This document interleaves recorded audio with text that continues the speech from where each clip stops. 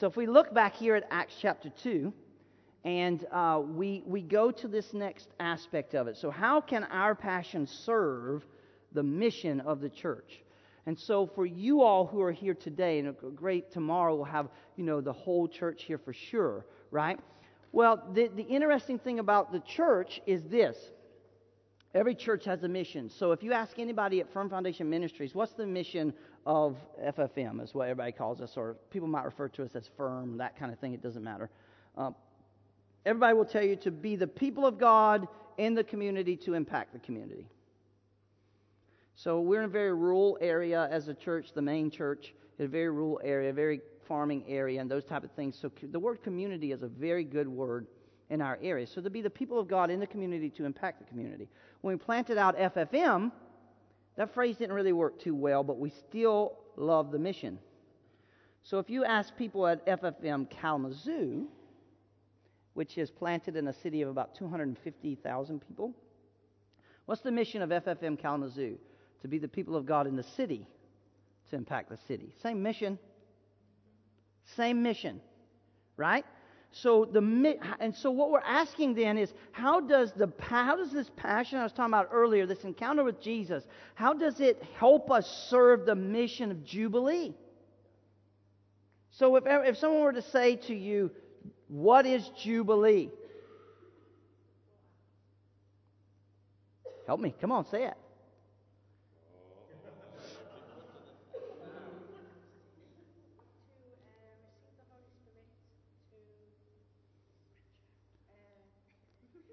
The 4 R's. Receive the Holy Spirit. Reach out. Restore. Renew. Release. That's a renew and release. Okay. So receive. Receiving Jesus. Right. So receive, reach, restore, and release. Love it. There we are. Boom. This is the mission. So what I'm asking us for this weekend, because this could be just a time filler. Hey, Don and Lisa are here from the United States, and we just want to sit around and do nothing. Let's just at least have some service, and let's drum up an idea that he can talk about while he's here. No, that's not what we want to do. You know what I'm saying? It's not what we want to do. We want to really put this into play. How can our passion serve the mission of the church? Well, I believe we have a window of opportunity. I really do believe we have a window of opportunity when we look at this. Now, in our main text, or our keynote phrase, our keynote text, we see what happened in Acts here, right? Like, they continued steadfastly. They continued passionately in the apostles' doctrine. Now, I just want to share with you that I literally believe that we've been given a great opportunity, a window of opportunity. Paul actually asked the church to pray. Pray that God give me an open door, a window of opportunity. Right? He said pray for that. That's what we should be praying for, right? And I think the church locally has an opportunity to return to its spiritual heritage and reclaim what we see as the glory of the Lord. People ask me all the time, why are you so passionate about the book of Nehemiah? Why do you love that book? All of the discipleship I do with men is based out of that book. We branch out and talk about the Scripture as a total, but the aspect of Nehemiah is absolutely incredible. So in Nehemiah's day, listen, you got to realize Nehemiah had never been to Jerusalem. He had never seen Jerusalem ever in his lifetime. It was an 800-mile trip for him from where he was located. That's virtually in that day impossible. You're just not going to do it. Right? For us, from Michigan to South Carolina is a 750-mile trip. It takes about 12 hours, and we think nothing of it. Just get up in the morning. We'll be in South Carolina by the evening. Right? That's what we do. Now, and you guys in the UK, you might just lose your mind. 12 hours in a car? I was telling Raj the other day, I was like, if you ever come, Lisa was sharing, we'd love to take you up to Mackinac Island in Michigan. And it's the UP up there. There's no motorized vehicles allowed on the island. You have to take a ferry to the island. We'd love to take you up there and see it. And they're like, how far away is it? It's like 5 hours from our church. And it's still in Michigan. Yes. Nehemiah's 800 miles away, never been to Jerusalem a day in his life. Why should he care?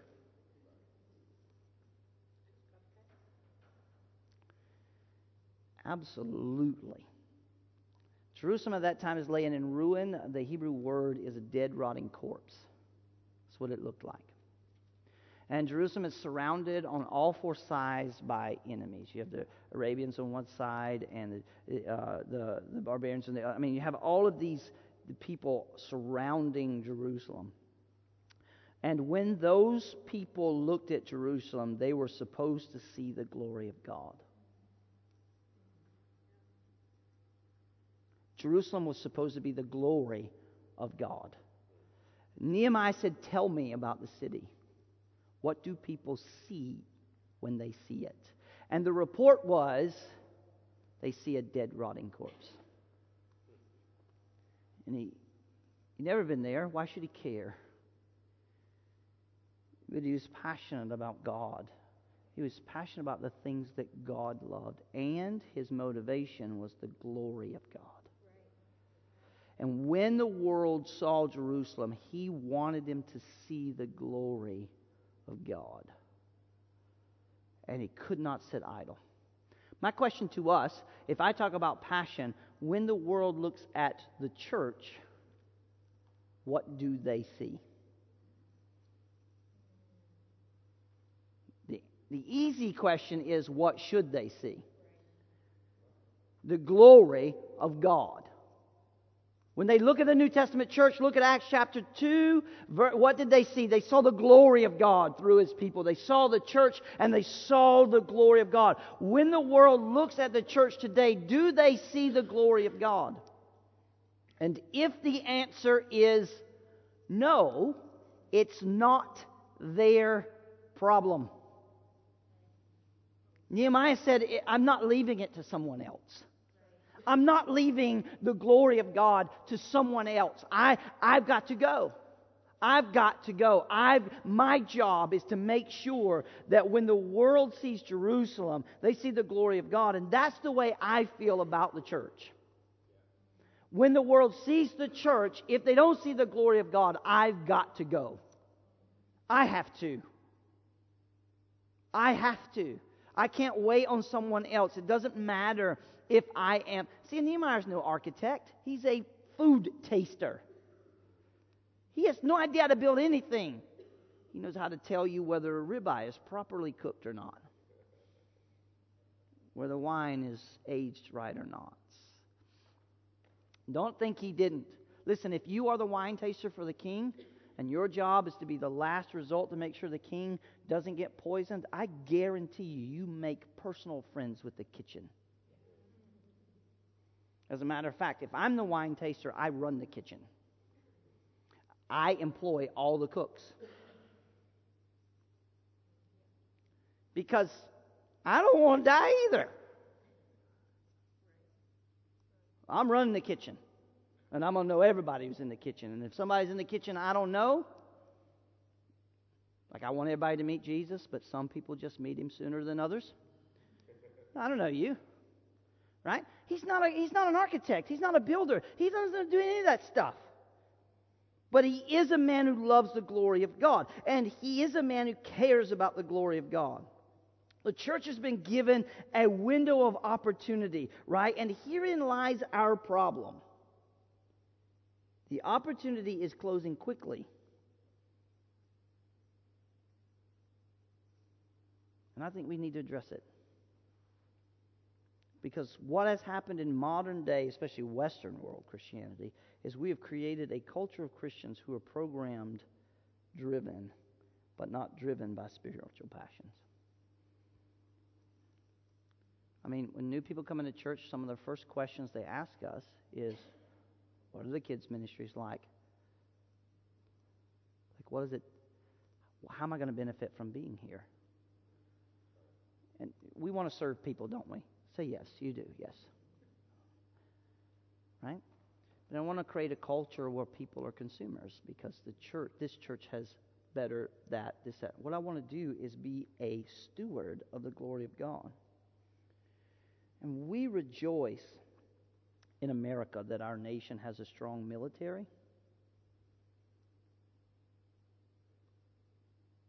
But I am sad that we are satisfied to live with a foundation of weak morality.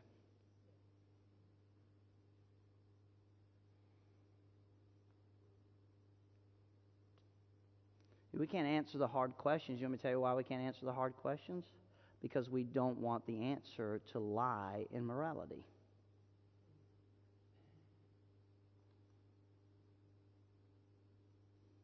It's the truth. I had a United States congressman call me, and he said, "Pastor Don, I'm running for re-election, and the issue of same-sex marriage is going to come up in the campaign. Will you drive down to Fort Wayne, Indiana, have dinner with me, so that I can have a discussion with you about how I morally answer this question?"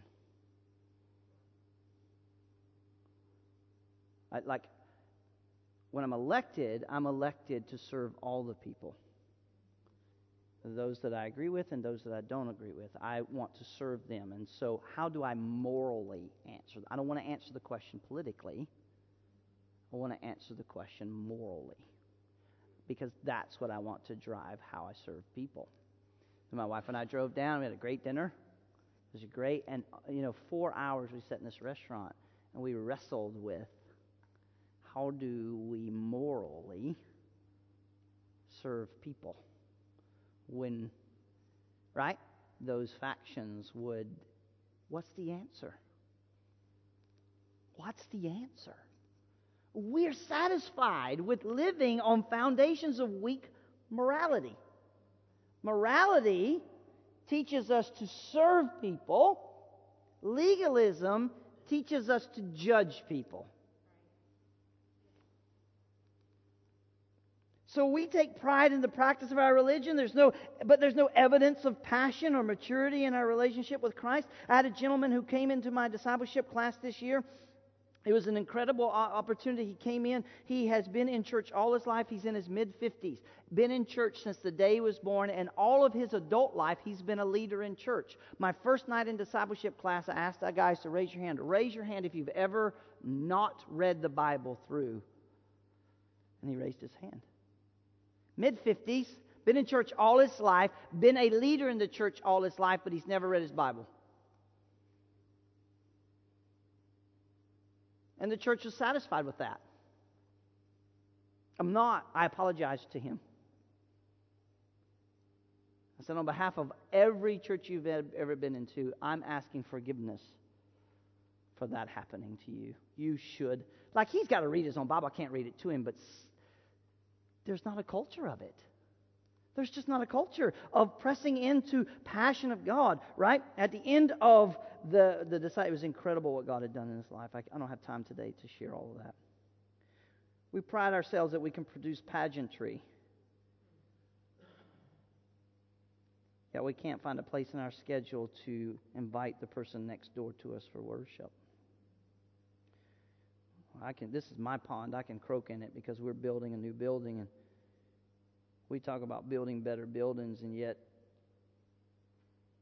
we refuse to consistently build mature Christians who grow into biblical believers that impact their culture. It's so much easier to put brick on brick.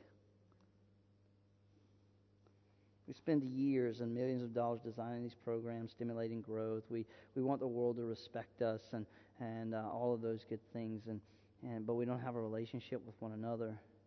We have a window of opportunity, guys, to act right now, and passion is very important. We've got to make a conscious shift into this mode so that spiritual passion to grow in Christ becomes who we are, why we live, and that produces mature, self-feeding believers. Self-feeding believers. Jody said, if I called the pastor every time my kids are acting up, I'd never be on the phone. Just deal with it. Get a stick and knock him out of the tree, That's hilarious. She didn't say she'd knock her kid out of the tree with a stick. I added that, okay? She didn't say it. I didn't say she didn't think it, okay?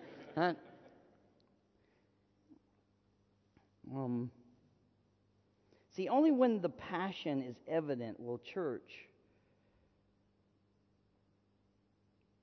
begin to see the spiritual passion that we have touch everyone.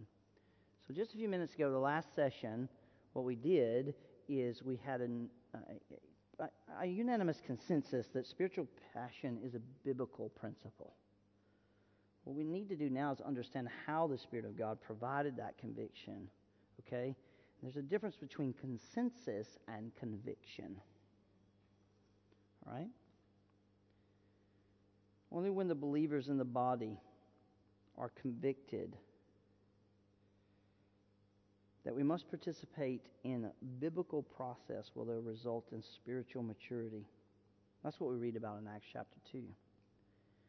So we can make passion and this shift, right? From consensus to conviction, we can move into these things.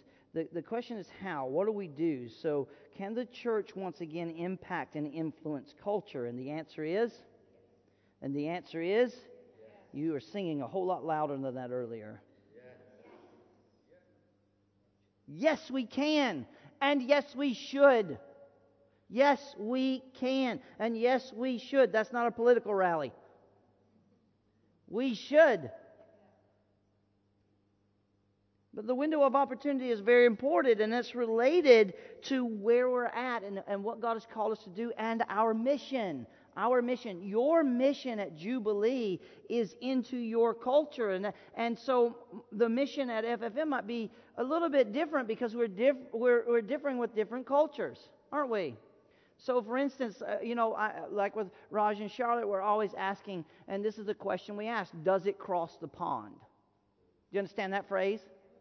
So, like, for instance, Lisa, my wife, she kept saying all week long while we were at Raj and Charlotte's house, she kept talking about, okay, I have this many pants, and I probably need to, we need to wash clothes at this particular point, right? And so the kids are all giddy, and they're laughing, and they're like, oh, she's got pants, My wife's like, what was wrong with my pants? Why were the kids laughing? Well, it didn't cross the pond. We didn't know these are trousers and your underwear are pants. We didn't know that. We didn't. So now we know why the kids are laughing,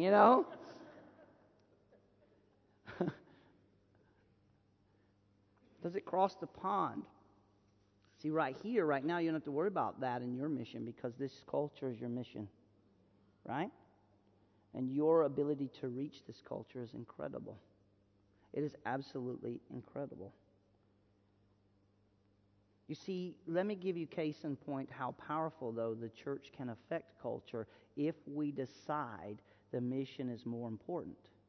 Where else in all of the world would you have an Iranian and an American worshiping together? Nowhere else but in the church. Nowhere. The American people and the Iranian people have no problem with each other. It's our governments that are crazy. Why? Because we want to legislate morality. But the church supersedes all of that. See, our passion supersedes all of that. Our passion demonstrates to the world we've got it right and you have it wrong. And we want to give you what we have. Watch us. Watch us. Watch an American and an Iranian be friends. Watch us. Because and the world goes, how is that possible? Because Jesus is involved. And our passion for Jesus is there.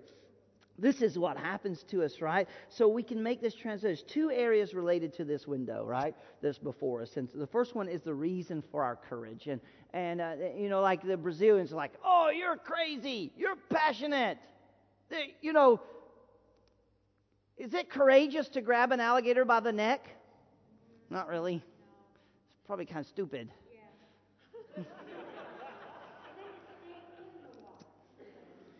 That river is really, not only is it chock full of alligators, but it's a freshwater river, and it's chock full of freshwater stingrays. Not good. So the Brazilians are like, he got out of the boat. The stingrays are everywhere, and now he's got an alligator by the hand. What are we going to do? I was like, here, hold this for me. No, let me give you a reason for my courage. Let me give you a reason for the courage about the church. Here's an historical perspective, right? It happened once, it can happen again. Say amen.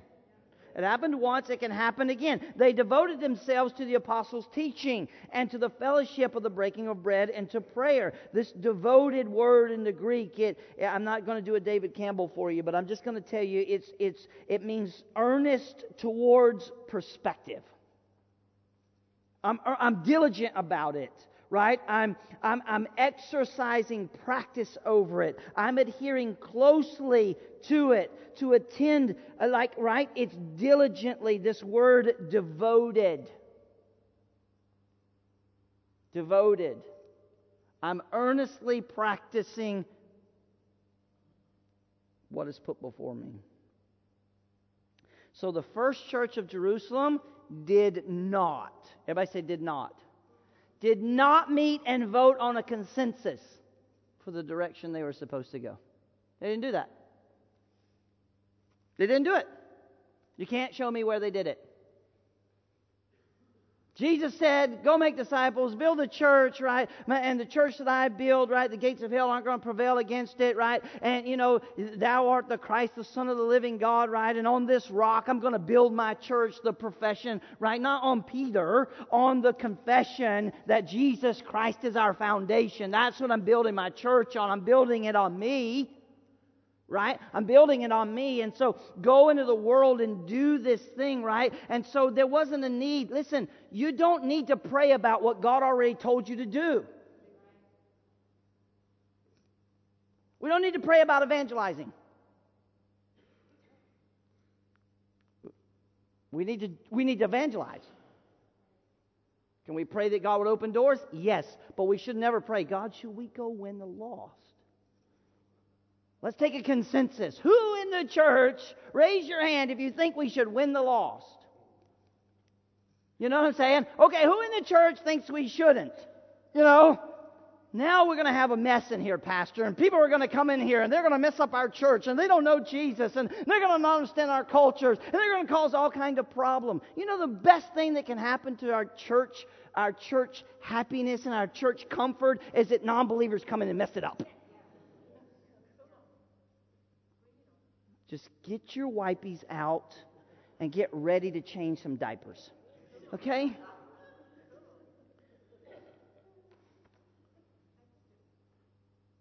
I mean, who cares if they make a mess? You know what I'm saying? So our passion, we don't need... They didn't meet to decide on a consensus. No, they were acting out of spiritual conviction. This is what God had directed their lives to do. And they had this example, which was their spiritual leaders. Peter's one of them on the day of Pentecost. And he's out there doing it. They're following them, right? So their leader was prepared to lead them, but we need to watch how he did it. Christ did not... let's notice what Jesus didn't do in preparing the disciples to turn the world right side up. Let's notice what he didn't do. He didn't have them focus on the politics of the day. Who cares who's the prime minister? That's God's business. I do my civil duty, but the rest of it's God's business. Who cares the President of the United States? As a matter of fact, I read in my Bible that God is the one who appoints and ordains. So, my job is just to pray for the leader. You remember what John the Baptist did? He came to the leader and he said, you can't, this is not right, but he didn't dishonor the leader. He never dishonored the leader. It cost him his head, but he didn't dishonor him. His job was to say, you can't, this is not right.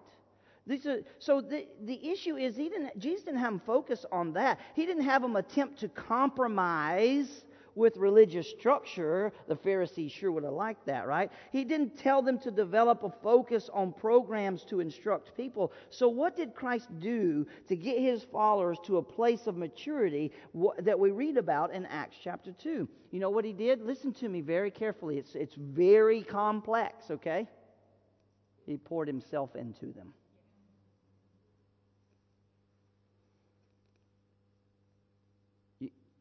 If you're passionate about Jesus and you're passionate about church, what God pours into you, you should pour out into this community. And it's not that complicated. Well, poured out. He poured his life into men. He gave them his life, his message, so they could infiltrate the culture with a transformed life, a passionate desire to serve God and to build on others. It was done by conviction, not by consensus. There's a big difference. It was done by conviction. So they were not only willing to die in the process, and they were willing to live to it. Today it's still big, right? Oh, those people are so spiritual. They are willing to die for Jesus. I can meet a ton of people who are willing to die for Jesus, and it's really admirable. But I really want to meet some people who want to live for him. It's easier to die than it is to live. I'm not making light of martyrdom. Please hear me with your good ear. I'm just saying, martyrdom probably isn't the call of my life. It isn't. It probably isn't. Even though as a pastor, sometimes I feel like I get strung up and staked out. But martyrdom's probably not the major call in my life. Living for Christ is. Every day. And living that out in a passionate way. It's important to have strategies. It's important to live for Christ in such a way. It's so incredible. There's a judge in our community. This guy, I cannot get him to accept Christ. It's incredible. He's a judge. Every day he's at the courthouse and he's ruling. And I've been in his courtroom, and I've sat in there and listened to court cases. People were involved, and him make rulings and those things. And he recognized me from being in the courtroom quite often. Quite often, because people are on the merry-go-round, and I'm trying to help, and I write a letter and say, Judge Shoemaker, can you not throw this kid in jail? I was in there with one kid one day. It was incredible. This kid had just ruined everything. He was in so much trouble. He was going to jail. He's going to jail. And I written a letter, and I laid out 1, 2, 3, 4, 5, 6 things. This is what I want to do with him. And I asked the judge, I said, please don't send him to jail. I went through the police academy. I understand that jail has nothing to do with rehabilitation. All he's going to do is sit there, and he's not going to be rehabilitated. He's going to spend all this time and not get better. Here's what I have laid out for him. So the prosecutor got up in the courtroom and said, we want to throw the book at him. We're going to throw him in jail. He's sorry. He's no good. He's going to jail and all those things. And I thought, oh, this kid, he's going to get it, man. And really, he deserved it. I thought, oh, he's going to get it. And the defense lawyer stood up and said, Judge Shoemaker, Pastor Don has written a letter to the court and has made some suggestion, and I would like my rebuttal to be Pastor Don's letter. Is it okay if we read the letter to the court? So he read my letter to the court. Out, and everybody was like, Pastor Don is suggesting this, and this, and he's asking the court, instead of throwing him in jail, to give him to him so he can walk this stuff out. And I sat there and I was like, oh, we're both going to jail.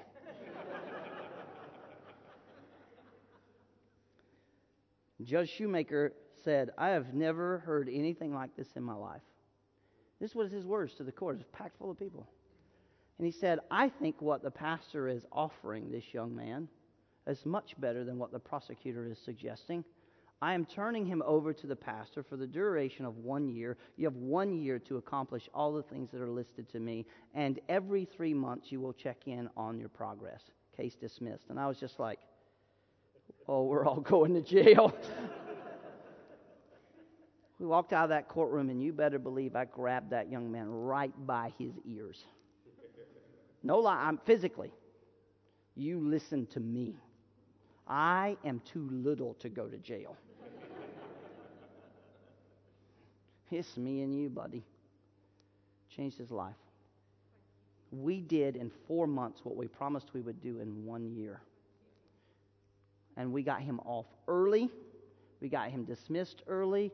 And he brought a young lady to the church. He wanted to marry this young lady. And I said, not until you tell her what you did. If she still wants to marry you after that, then we will proceed. Great young man, great young man. This had to be 9 years ago now. So this judge would come to my office. After this, Judge Shoemaker showed up at the church office. I heard him. He was talking to the secretary, and I thought, oh boy. And my secretary said, yeah, Judge Shoemaker, Pastor Don's in. I don't think he's busy right now. And I just thought, oh boy, this kid, I'm going to kill him. He must have done something. And he came in and sat down on the couch in my office, and I closed what I was doing, and I went over and sat on the other couch, and we just began to talk. And he said to me, I was raised Orthodox Catholic. I want you to tell me about this Jesus. I'm like, I'm going to jail. And so we had the conversation about Jesus. He politely looked at me, and he said, thank you very much. Do you mind if I come back? No, sir, Judge. You can come anytime you want to come. If people are in my office, I'll just kick them out. I don't care. Just come in, right? Whatever makes you happy. And he left. The next week, he showed up again, unannounced, no appointment, and he walked in and he said, I want to know more about this Jesus. Okay. So we talk about Jesus. This went on for weeks. And at the end of that session, I said, Judge Shoemaker, you have asked me a lot of questions about Jesus. I want to ask you a question now. And he said, that'll be okay. I said, do you know this Jesus? Do you want to know him? Because you can. And he said, I'm really thinking on this. I said, this is not a court case to win or lose. This is not a decision for you to decide what's right or wrong. This is about eternity. You need to receive Jesus as your personal Lord and Savior. I knew I was not only going to jail, I'm going to go to prison, this guy. I never did get him to receive Jesus. But he kept coming back all the time. I love it. It was just like one of those things. It's not by consensus. It was by conviction. He saw what the church did with this young man, and he said, we've never seen that before. I want to know not more about the church. He didn't care less about the church. He was a Catholic man, and he would tell me all the time, once you receive Jesus, I'm Catholic. When's the last time you've been to Mass? 20 years ago. Okay, Judge Shoemaker. Once you receive Jesus, I'm Catholic. That's not what I asked you. He saw an impact. And I'm not promoting us. I'm telling you about this passion that flowed out, okay, that in this one instance 9 years ago that blew into something that was incredible. Judge Shoemaker began to promote our church in the community. He doesn't even come to our church. He would call up and say, I've got a young man who's been stupid. One of the things I'm going to require him to do is be at your church every Sunday. Are you going to bring him, Judge Shoemaker? No, I'm Catholic. Okay. But his probation officer is going to check with you, and he better be there every Sunday morning. Yes, sir. Send me the paperwork. I'll sign it. And we had to sign the paperwork every week that, yes, he came to church. And Judge Shoemaker was sentencing people to church. I was like, yes! This is so great! And all the elders are like, what is going on? I'm like, I have no idea what's going on. This man is crazy. It was so much fun, right, to see that impact, right, that conviction play out inside of all those things. The church operated in a way that was making a difference in the community, so much so that the high officials were taking note and wanting to know more about, what are you doing here? In Acts chapter 2, the church operating under the spiritual conviction and devotion to themselves, these 4 areas I'm going to go through very briefly, is incredible. Doctrine, we like doctrine? Yes, I got to go home and deal with an issue. I got an email the night before I was leaving. I was like, because I challenged false doctrine from the pulpit. And you know what happens when you whack a beehive? It's false doctrine. And it's not even difficult doctrine. All you got to do is read your Bible. And someone's not happy about it. I said, I don't have time to deal with you right now. I'm going to England. When I get back, we'll deal with it. I love doctrine, right? And the whole issue is, well, Pastor Don, I could pick this apart, pick that apart. You know what? I would have never, ever, ever done that to my spiritual father. I would have never compared him to anybody. Even if I thought he was wrong, I would have never. It was just my culture in the South of the United States. You did not disrespect leadership. You just didn't do it. You honored leadership and you let God deal with people. That was it. And so those type of things, and I just felt so, like all I did was read the scripture. In Ephesians chapter 5, it says, be continually filled with the Spirit. Pretty simple. That means God continually wants to pour His Spirit into me over and over and over. He wants to do it more than once. The false doctrine was, you got all the Holy Spirit you're going to get on the day you were born. Okay. That's a pretty limited God. Because I used up all the Holy Spirit I had yesterday. I need more today. I really do need more today, and that's why the Bible says you need more.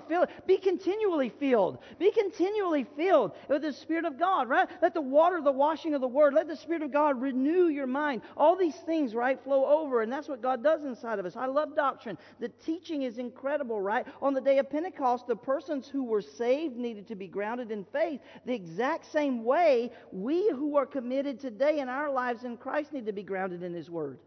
Yes. Yes, when our leaders preach doctrine, we should celebrate it because Paul said, do it. Teach it. That's what Paul said. We should celebrate that. Yes, thank you for that. They celebrated it. Look what it said. It said, continued steadfastly, permanently, with passion in the doctrine of the apostles. Fellowship. Let's go quickly here. Fellowship is important. It's very important. I love fellowship. It's brought by the Spirit of God. It means more than just associating in circles and groups or civic clubs or those type of things. There's a vast difference between secular and social participation and spiritual fellowship. Big difference. The reason the world would separate Sarush and I, right, is because they don't understand fellowship.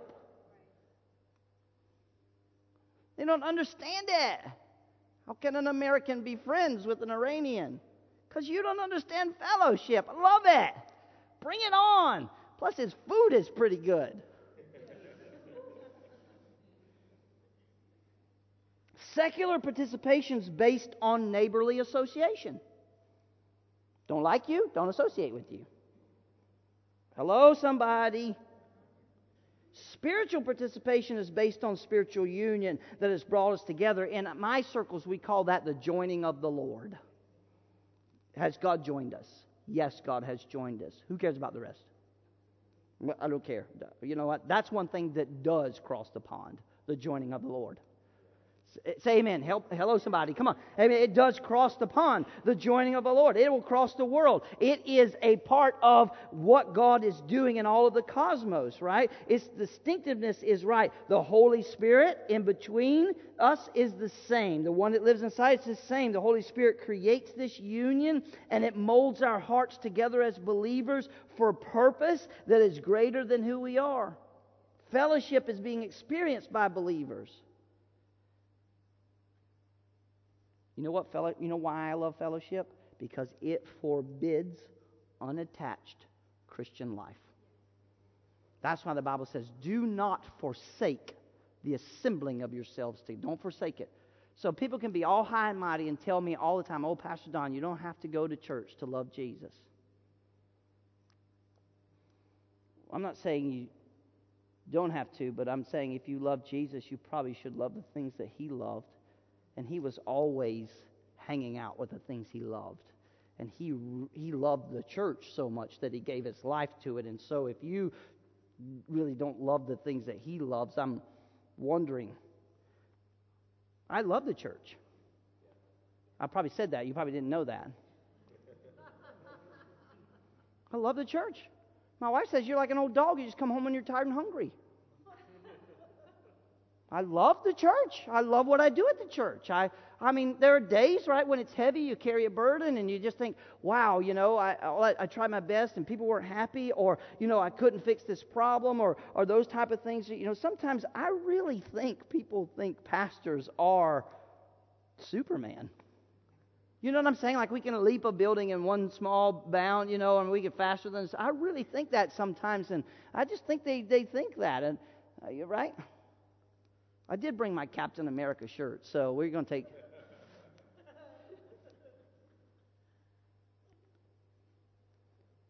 Fellowship forbids unattached Christian life.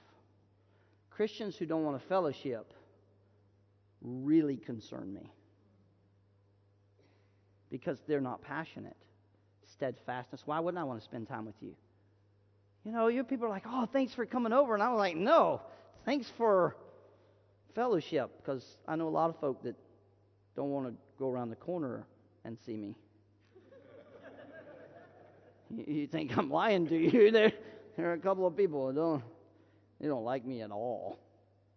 We had been in the grocery store, and I was like, did you see that person? We were walking down the same aisle, and they just turned around. Did you see them? Watch what I do. I'm going to go down the other aisle. Watch. Watch this. Like, get your camera out, videotape this. Watch this. Christianity is first an individual matter, then it becomes a spiritual corporate matter. And fellowship is incredible. Like, God never called us to be an island. He didn't. How about communion? Can I walk through that a little bit? I mean, I don't want to get into whatever about communion. At Firm Foundation Ministries, we do communion every fifth Sunday.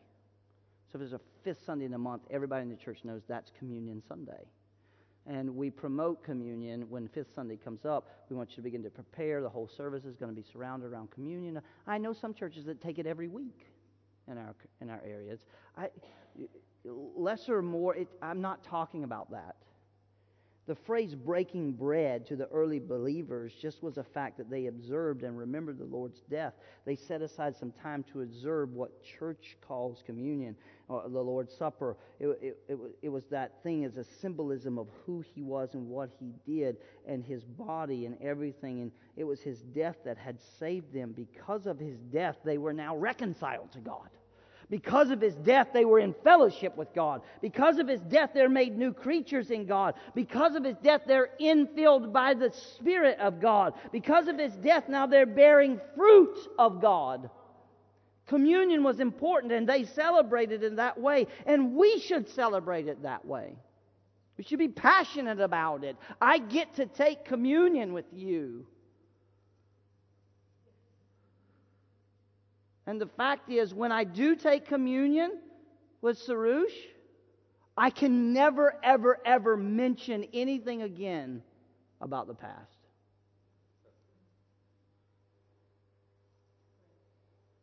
If you hurt my feelings, it's gone. I'll never mention it again. I took communion with him.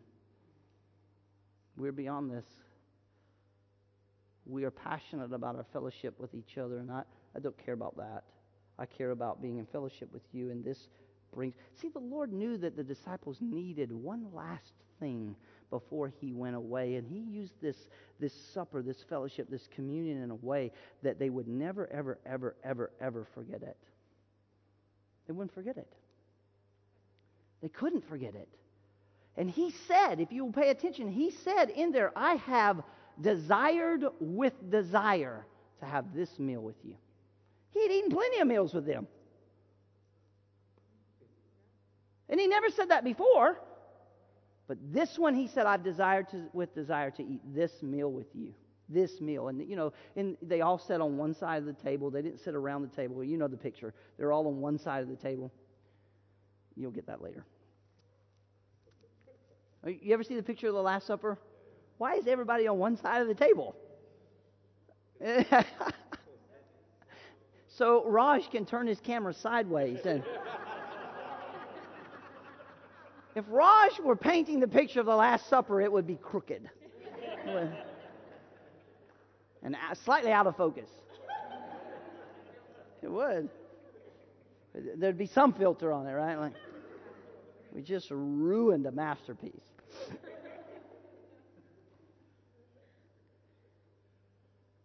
All they now were, think about this, because of communion reminded them that all they now were as a people was due to his death. And they wanted to remember that. And this great passion and devotion to his death was incredible. The Lord had this promotes our mission. I'm on mission with you.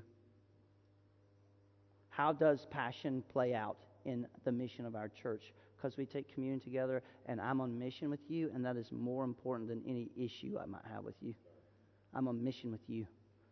I'm on mission with you. I am on mission with you. Right? Prayer. Let me cover this one. This is incredible, right? Early belief. You know one thing that I'm going to bless you in a way. One thing that I'm always blessed by when we come over here is how much time you spend in prayer. The American church doesn't spend that much time in prayer. No lie, we have a prayer meeting every week from Wednesday evenings from 6:30 to 7. It's our prayer time. Everybody's allowed. Worship team is there. We come in. There's a list of things we're going to pray over, and then we're going to pray for people.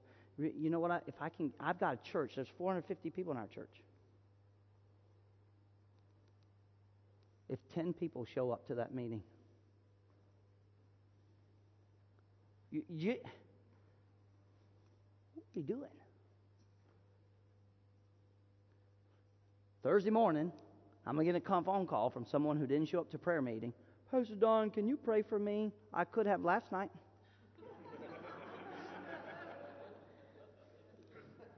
But you didn't show up. You didn't. Every week. We've been doing this for 7 years. You ever hear of the Brownsville revival in Pensacola? Yeah, it's akin to the Toronto outpouring and all that kind of stuff. The Brownsville revival in the early 90s, mid 90s.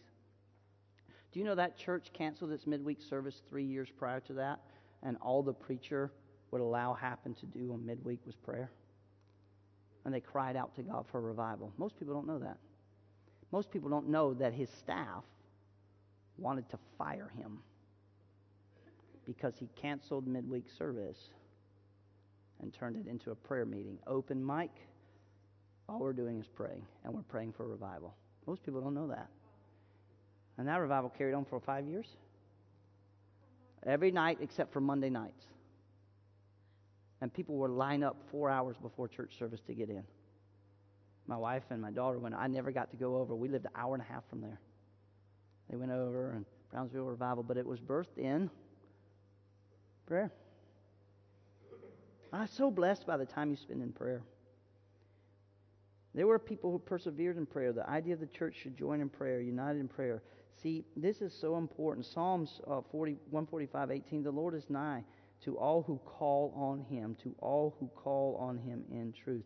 through prayer, they received what they needed from God. They received His provision for both their souls, their lives, and they received His direction for the church. Prayer is important. That is, be passionate about it. Heavenly provision, God loves us in a way that's incredible. And He's provided all the tools that are necessary for us as a church to work into the world, right? We only need to look at Acts chapter 2 to understand that He's provided everything we need. The Spirit of God filling us individually and filling us corporately. The critical point is often ignored and neglected, that God has already provided.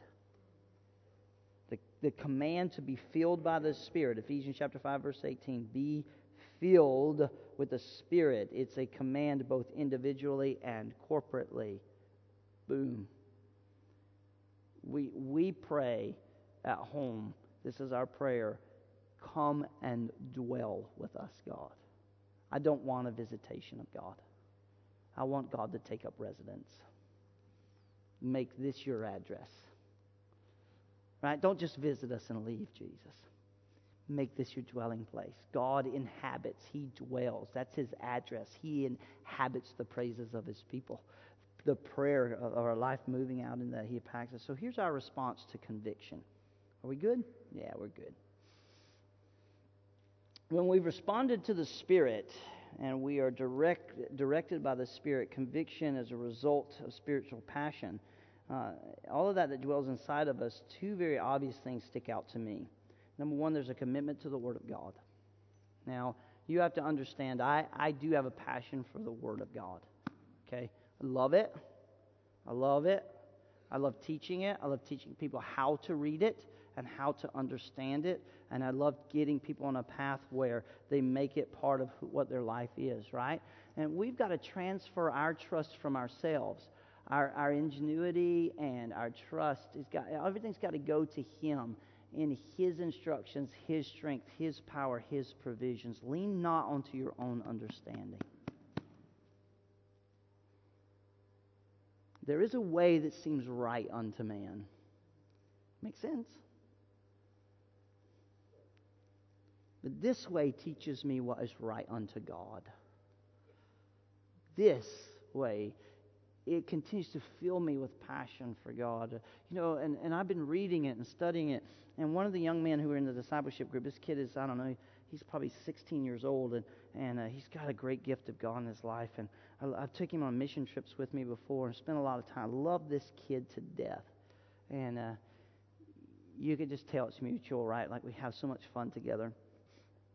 And he said, when we talk about the Word of God and those type of things, he was just like, Pastor Don, how do you know so much? And I said, look, man, I've been reading this every day for 25 years. I didn't start yesterday. And I don't know enough. Let me give you the reading schedule, okay? And will you read the Bible with me? Will you read the Bible with me? Will you read it on purpose with me? Like, I don't go to the Bible to get a sermon. I go to the Bible to get life, and then those messages flow out of that. Pastor Rick had given me a charge to preach on a Sunday morning, and he said, you're preaching this coming Sunday morning. And it was very rare that he didn't give me an outline or a passage of Scripture, because he would do that with us disciples. He'd say, here's your outline, or he'd say, here's an outline you're going to preach next Sunday morning. Okay. Or he'd say, here's your passage of Scripture you're going to preach next Wednesday night. Or I remember one time he handed me an outline. He said, I've written this outline. I want you to preach it next Sunday morning, but when you get up and go to the pulpit, you can't take your notes with you. All you're allowed to take with you is your Bible. You got to learn to trust the Holy Spirit. So go home and do your diligence and study, right? Study to show thyself approved, but when you get up and preach, all you're allowed to have is he would do that kind of stuff and just freak you out, man. Okay, here we go, right? He would just do that. He would just hand us those type of things, right? And it was incredible what would take place because of our time in the Word of God. Where he had told me, hey, you're preaching on Sunday morning, and it's very rare. I don't care. Whatever the Spirit of God lays on you. I would have much preferred an outline. It was easier. Whatever the Holy Spirit lays on your heart, you're preaching next Sunday morning. Whatever the Spirit of God puts on you. So I was on my lunch break, and I was over at McDonald's, and I was flipping through the Scripture, and he would always come into McDonald's. Lisa worked there, and have coffee every morning or whatever. And I was just there, and I didn't see him, and he watched me for a little bit, and I was just flipping through the Scripture. Finally, he walked over to me, and he said, "What are you doing?" I was like, "Hey, Pastor Rick, how you doing?" And he said, "You don't get to ask me a question before you answer mine. What are you doing?" And I said, "Well, you told me I was preaching Sunday, so I'm looking for something to preach on." He took my Bible from me. He said, "I better not ever catch you doing that again. Don't you ever go to the Bible to look for a sermon. There's no life in that. You go to the Scripture and you find life, and when you preach a sermon, it will come out of it." Then he handed me my Bible back, and he walked away. Like this guy. His life.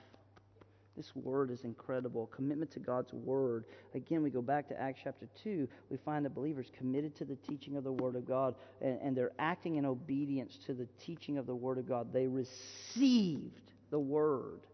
How about this? A commitment to growth. Growth is good. Growth is good. How many of you want your church to grow? Come on. Everybody raise their hand. Yes, we do. If you don't, there's something wrong with you. Both as an individual and as a corporate body, as a church, we must acknowledge what's missing, and we've got to submit to a biblical process, right? Which means spiritual change in our lives. And God will use the spiritual passion to mature us as disciples. Here's the end result. Here's the end result. The church was producing spiritual, mature disciples for Christ. And they were living in a radical relationship. That's so good, right? Isn't that the testimony that we want for our church, is that everybody's living in a radical relationship with Jesus and with each other? As a result of this, their culture and their world was changed. Period. Just right there, their passion for the Word of God, because of all this and their commitment to it, right? This is the end result of it. They went, they impacted, right? And the glory and the honor of God came because of their passion. How does your passion serve the mission of this church? Because you can sure let your passion serve your own agenda. You can. Well, I'm a better preacher than Raj. I should preach every Sunday. You got an agenda. Who cares? I don't care. I don't really care anymore. It's just, I can sing better than Andy. Who cares? I don't care. One young lady wanted to join our worship team, Eddie and Ann Renee. They do, you'd think it's an American Idol show or something. They do tryouts. Got to be able to sing. And what's your heart motive? Why do you want to join the worship team? If you can sing, that's great. But see, Eddie and Ann, their passion for worship has nothing to do with hitting every key and every note correctly. It has everything to do with our motive to be in the presence of God. Do they want to do it with excellence? Absolutely. And they practice hard, but that is not their motive. Even when they were recording an album, they said it's not that important for us. It really isn't. We just want to express our heart in it. But if you've ever met a guy who is working on the album, it is very important to him. You missed that note, redo it. Listen, if we're serious about really reaching people, being a passionate people, letting our passion serve the mission of the church, the 4 R's. The 4 R's. If your passion won't serve those 4 R's, whose will? Whose will? If your passion won't dictate how you live your life, let me just lay this out. Now I'm going to get real, okay? If your passion for this church doesn't affect 100% of your life, it falls short. In other words, if your passion for this church doesn't affect the way you spend your finances,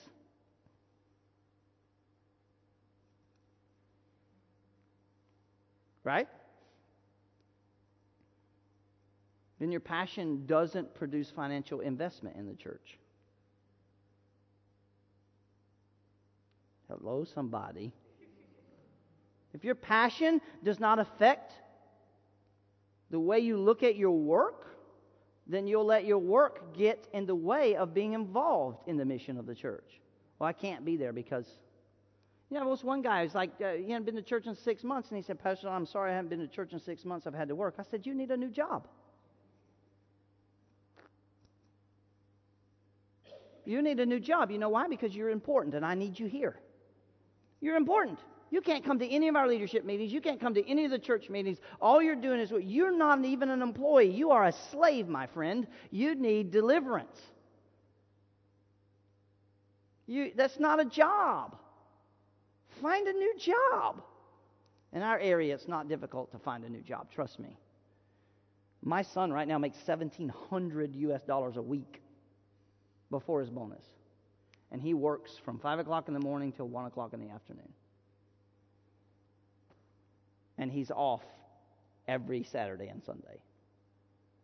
You need a new job, brother, and you're probably going to make more money.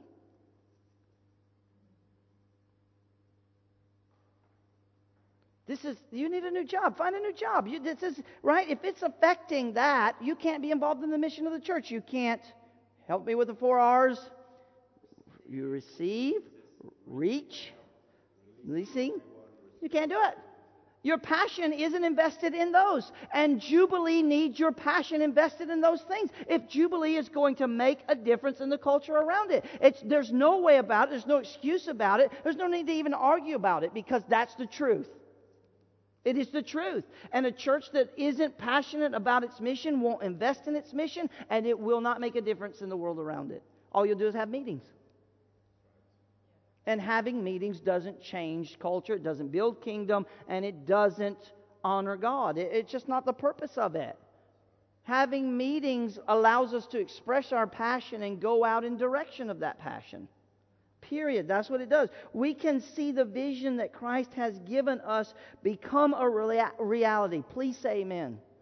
We can see the vision that Jesus has given us become a reality. And I will tell this until God doesn't let me stand in the pulpit anymore. I believe it to be true. I intend to see the vision that Jesus gave me become a reality. I intend to see it. And I'm not worried that others can't see it. Might not even be their job to see it.